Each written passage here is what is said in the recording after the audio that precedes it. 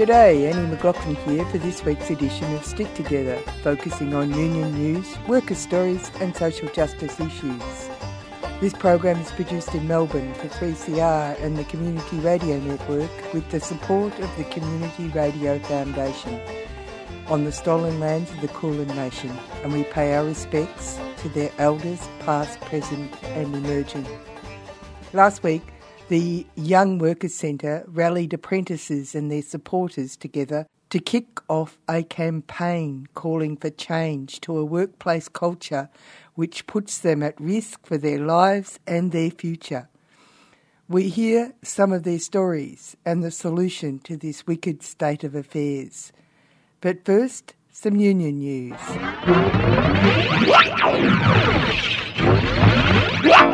Retail and Fast Food Workers Union, RAFFU, has seen a dramatic increase in membership in the night fill teams at Woolworths in Victoria and Tasmania. RAFFU reports that 2 weeks ago, Woolworths took a knife to the livelihoods of thousands of overnight workers in Victoria and Tasmania, slashing wages by up to $500 per week in a ruthless secret operation carried out in the dead of night. Individual secret meetings saw workers handed letters telling them their rosters will change within weeks. RAFFU's Secretary Josh Cullinan had this to say. Hi, I'm Josh from the Retail and Fast Food Workers Union. Well, today Woolworths Supermarkets has announced that night fill in Victoria and Tasmania will be coming to an end in the vast majority of stores, moving to day fill and evening fill. And this means that workers that were working overnight when there generally weren't customers in stores, when they had cages and pallets out on the floor, when they were able to get their work done quickly and safely, will now have to do that work amongst screaming children, amongst other workers trying to do online shopping and similar work. This is a choice made by Woolworths Supermarkets to make the workplace less safe. And this is a choice about money, because at the end of the day, this is a duck. It walks like a duck, it talks like a duck, and it looks like a duck, because this is about avoidance of penalty rates. Workers are losing hundreds and hundreds of dollars a week under these changes, these outrageous changes that will cost workers their homes and their livelihoods. It's extremely disappointing that Woolworths yet again has sprung this on workers without a second thought for the huge impact and toll it will take on them. So there's a few things that we need to get across right away. RAFFU will stand with all of our workers because we stand up and we fight back. In another RAFFU story out of Newtown, Sydney, workers at a bookshop called Better Read Than Dead contacted the union and joined under the RAFFU banner, calling for the most basic conditions: a living wage, protection from harassment, payment for all work, and an enforceable enterprise agreement. They found themselves dealing with tactics from their employer which sent ripples across Australia. Following a recent post and picture, Better Read Than Dead issued cease and desist lawyer letters to workers who shared the post on Facebook. Now, Better Read Than Dead is demanding members attend show cause meetings where their employment may be terminated. RAFFU is preparing litigation in support of members. Better Read Than Dead is also opposing the majority support determination application, and the Fair Work Commission has convened a conference next week. The union said despite everyone knowing a majority of workers want to bargain, the current bad laws allow employers to delay and frustrate the process. South Australian power workers have been in a protracted dispute with Utilities Management Proprietary Limited since early 2020 to reach a new fair and reasonable enterprise agreement, which has led to a series of protected action measures such as work to rule, a ban on working on scheduled rostered days off, and a 4-hour stoppage. Issues for the workers include workforce across the duration of the 3-year current agreement. rostering, job descriptions being 30 years old and no longer fit for purpose, the overuse of temporary higher class duties, manning levels not sufficient for workload, especially in the regional areas, and many more. There is a negotiating team for the workers made up of the CEPU South Australia, Australian Services Union South Australia and Northern Territory Branch, Professional Australia and the AMWU, the Australian Manufacturing Workers Union. They've made it clear that with a loss of 4% for bonuses, a 1.5% increase to pay rates was not acceptable. They do not appreciate their employer seeking to cut wages and undermine job security by creating a two-tiered wage system for enterprise agreement employees, and that there should be greater opportunities for women in the new EBA. The Offshore Alliance, which brings together workers under the banner of the Maritime Union of Australia and the Australian Workers Union, working on offshore rigs, have been putting some runs on the board. They reported on May the 6th that Offshore Alliance members on the Montara FPSO have just voted up their enterprise agreement, which closes off a 16-month bargaining campaign to replace employment contracts with a union EBA.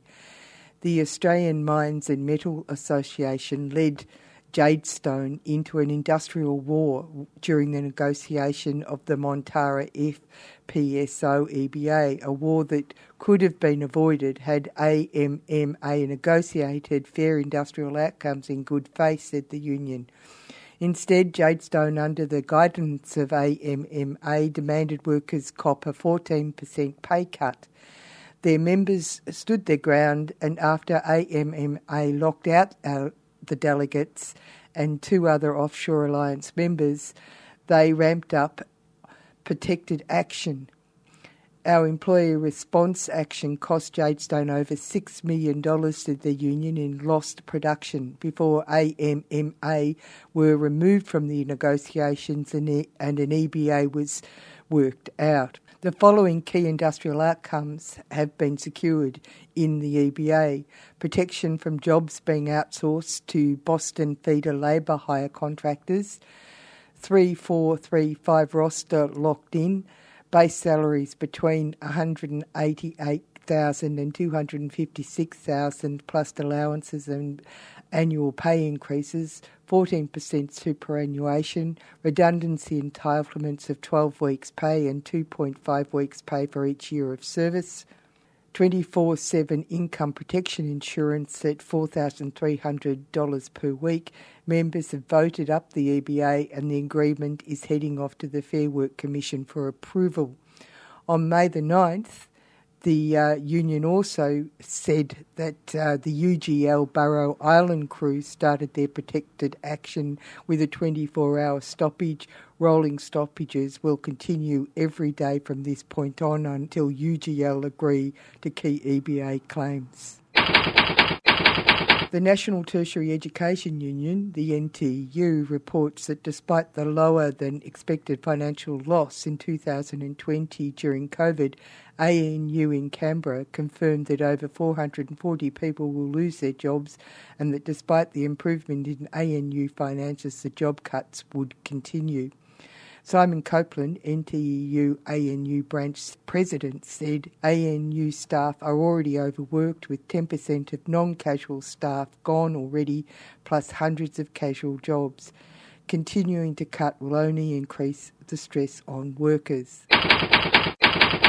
In Queensland, throughout the pandemic, workers at QML Pathology and Sutherland Nicolaides Pathology, SNP, raised the litany of poor practices at the private pathology clinics, which conducted tests as part of Queensland coronavirus testing regime. These included poor infection control processes, understaffing and additional duties outside of their role, threatening safety standards. Whilst employees faced backlash after raising these safety concerns, company profits skyrocketed. QML's profits grew 150%, approximately $200 million during the pandemic. The board of directors have a combined salary of $6.5 million, while workers are being refused a fair wage increase. A sample collector working at a QML COVID testing clinic makes as little as $23.09 per hour, leaving them $15,000 worth off than their counterparts in the public sector. It would take a worker over 34 years to earn 1 year of QML CEO's wage of $1.65 million. SMP's profits for their Australian pathology segment increased 22%. You're on Stick Together, worker stories, union news and social justice issues. The start of my apprenticeship was working for a company that was a small to medium-sized business. When I came in, I was like, I want to do all these really cool things. I want to fabricate things and forge things and make all this stuff. It's going to be really cool. I was really excited. And pretty quickly, they drummed that right out of me. Yeah, they pretty much said, we're not going to teach you any of that stuff. Like, pretty much day dot, you were told off. Like, you're not even sweeping the floor properly. What are you like an idiot or something? I'd usually be working 7 till 7. The job had to be done, and then you can go home. If it wasn't done, you weren't going home. It didn't matter if it was you were there till midnight.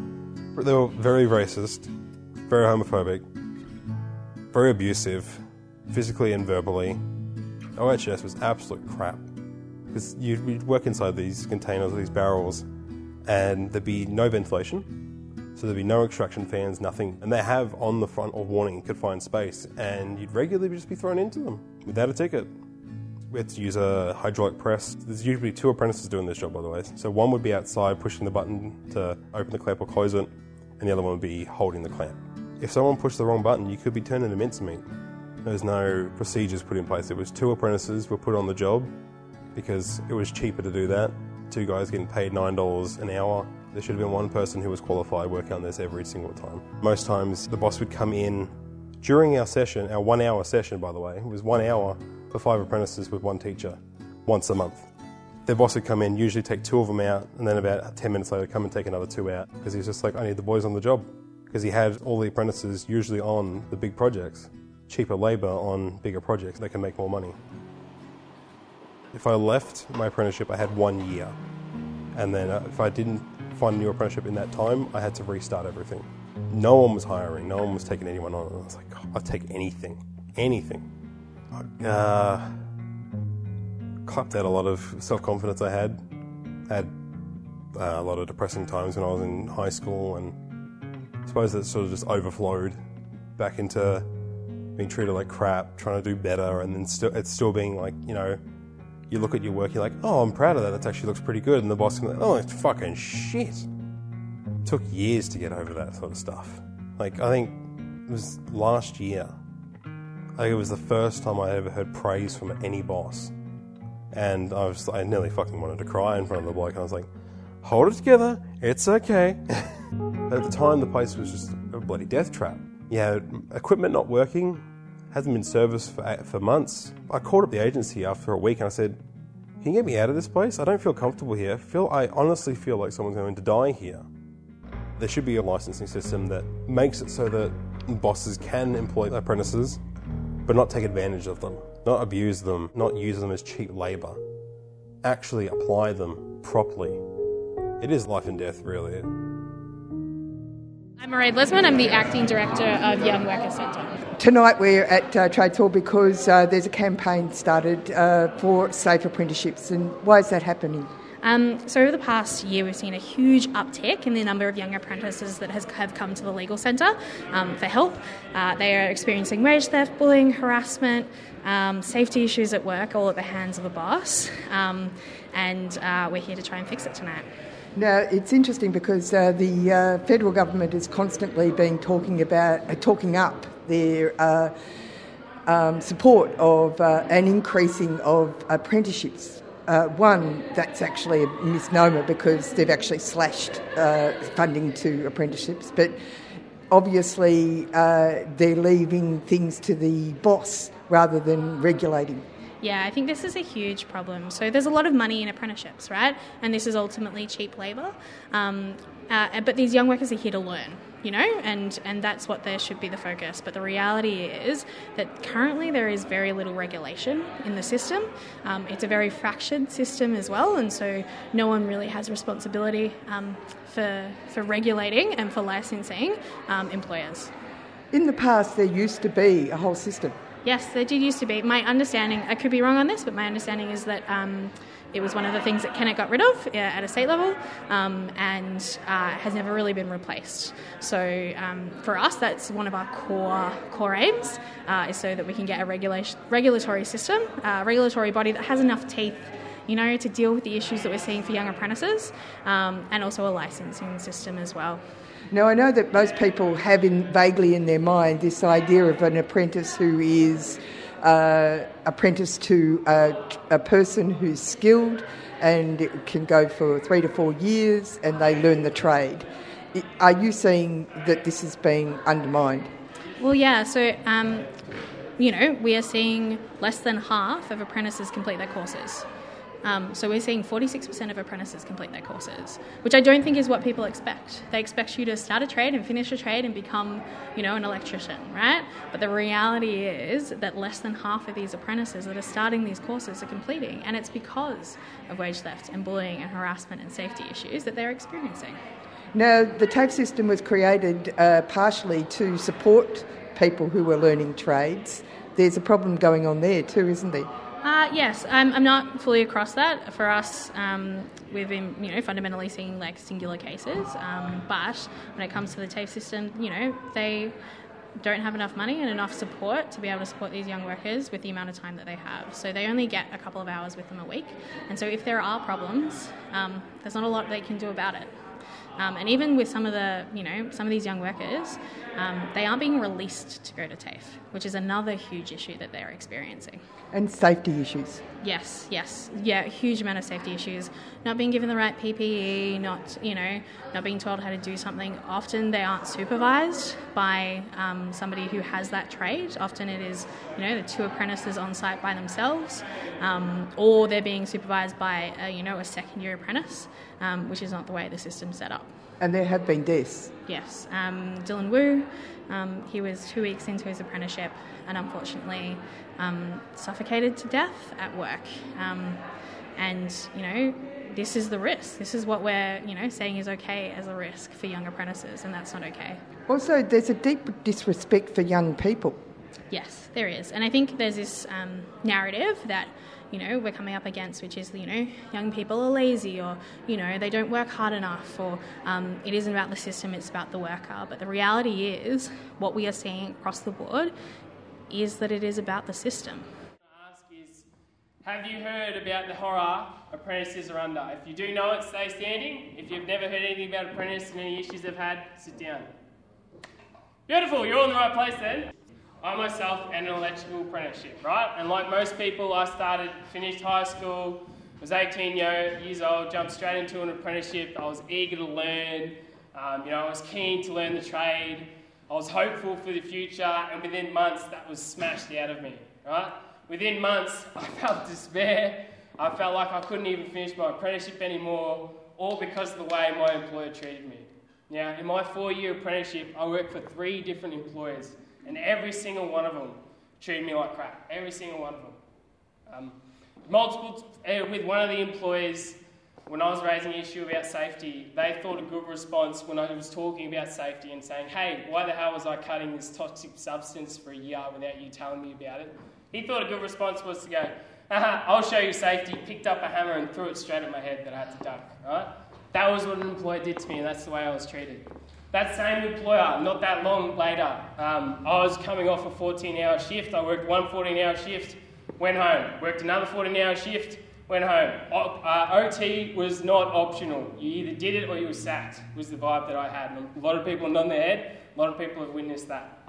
On the 3rd day of doing these 14-hour shifts, I closed my eyes, hit oil, and went straight into a brick wall while going to work. So I crashed my car. It was a complete and utter write-off. I had bruises all over my body, bruises on my face from the airbag. Called my employer up and said, hey, I've just crashed my car. I'm not going to be able to come to work. And his response was, I'll be honest, you're a fucking idiot. Why the hell did you crash your car? Now I'm going to get you to replace work. I should sack you right now, right? That was the response. Not, are you okay? Or are you, do you need a few days off? Are you sure you're okay? It was, now you can't work, you're useless to me. That was the vibe that I had. And I had that my whole bloody apprenticeship. So when I finished my time, I thought, right, I'm going to break this cycle. When I become an A grade, I'm going to make sure that no other apprentice gets treated like I got treated, right? My first job, within 2 to 3 weeks, I saw an apprentice that was 40 years old, had 2 kids. He'd worked there for 8 months, a lot longer than I was currently there, be bullied to the point that he broke down and cried in front of me. I was here for 2 months. A 40-year-old apprentice was bullied to the point of being crying in front of me. I stood up, I said something, I was shown the door as an A grade because I stood up for an apprentice. That was the reality of the industry we're working in, and it's absolutely not acceptable.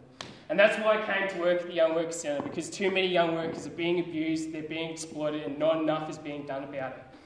Over this time, I've been here for, a year and a half now, I'd say, about a year and a half.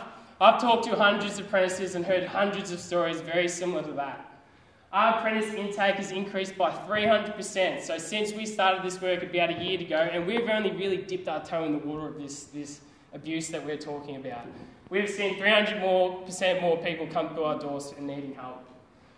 Now, there's no wonder that in Victoria alone, only 46% of apprentices actually make it to the end of their time, actually last, actually push through. Sometimes your apprenticeship feels like you're climbing Mount Everest and dodgy bosses are just throwing boulders at you left, right and centre.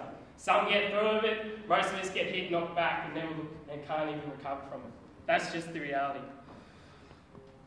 And it's happening everywhere. There's not one industry here that isn't being affected. Carpentry, construction, dental, electrical, fitter and turners, hairdressers, horticulturists, hospitality, mechanical, plumbing.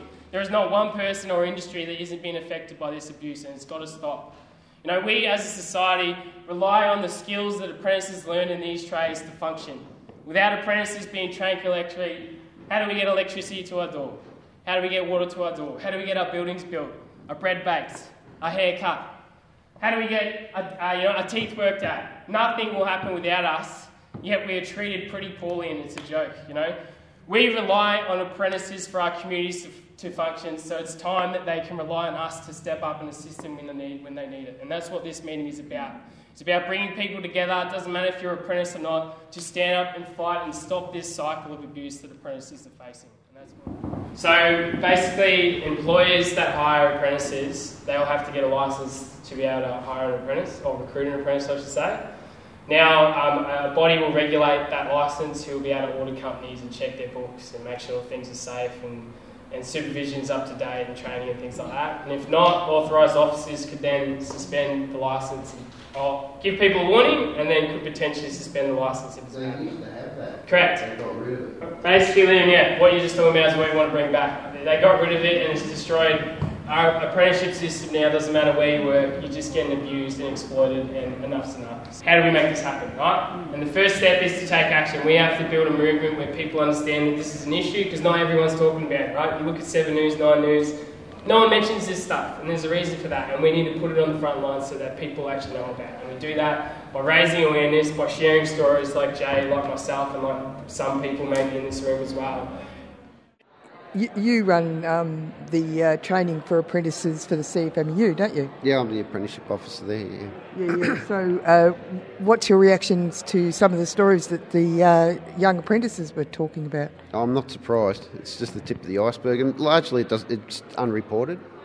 So the apprentices just go away, lick their wounds, and then never go back into that industry that they tried to get into in the first place. Yeah, it seems strange to me that they aren't licensed, and also if there's a contract, you'd think it was a two-way contract, that the employer had responsibility to the young person, or the older person actually. It doesn't matter what age you are as an apprentice. Yeah, well, there is a contract. It's a training contract. Yeah. I mean, you've got the awards and you've got laws, but once again, it becomes it doesn't get reported, and when it does, the field officers don't have any powers. So generally, I get a lot of calls from apprentices, whether they've got membership or not, and I often chase it up. So the CFMEU does a really good job with that. But short of us doing it, or them getting sent off to Fair Work and have to go through that system by themselves, and as soon as they make a couple of phone calls to Fair Work, they just give up because it's all too hard. I mean, I had an African apprentice, he was a bricklayer. He didn't speak English very well, and they expected him to go to Fair Work and represent himself. He was 16 years old. It's just the tip of the iceberg. I mean, it's not just bullying, it's not just harassment, it's wage theft, and a lot of kids just, and it's their self-worth. You know, they go to work, think, you know, the first day of work, they go there with their new clothes on, thinking they're going to have a career in whatever industry they're going into, and then by the end of the week, their dreams are shattered, and there's no recourse.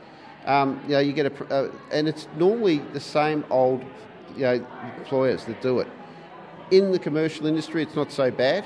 We've sort of educated a lot of our employers. It still happens, but domestically, I mean, it's not unusual for apprentices to have 3, 4, 5 jobs in domestic just to get through to finish their time. They don't, you know, employers don't pay for trade school. They don't pay travel. They don't register them in their, you know, entitlements like long service. They don't pay superannuation. They get away with murder, and then, you know, and then they're the victims. I mean, I've been barred from going to trade schools for, you know, different TAFEs and that, because I go there, do the talk about wages conditions, talk to the apprentices. They're getting ripped off. They ring me. I ring the employers, and then the employers are ringing up the TAFE saying, "Who's this bloke telling out?" You know, basically telling the kids what they're entitled to, and then they're ringing me asking for money. From 3CR Stick Together show, so I'm sort of interested in why you've come along today. So I became an apprentice due to government provisions, and even just looking for traffic control or anything, my trainers there put me forward for a civil construction job, and I took it. My first year of my apprenticeship was going quite well until they took me out of my trade school and signed me up with the worst RTO imaginable. And now I'm left in my third year with no training, being bullied by management, and the conditions are really, really shit for everyone. So when you say that shit, does that mean that they just put you anywhere and without any consultation, no safety checks? No consultation. I work as a HSR, so I actually enforce the safety side. I have a lot of fights with management about safety, but with the power of the Act behind me, that helps, and understanding the Act also helps. But it's also a big fight. Yeah, and also everyone's so isolated. Working together, coming to a meeting like this is really important, isn't it? Yeah, absolutely. Power in numbers. The more voices that speak up, the louder and the more it will be heard.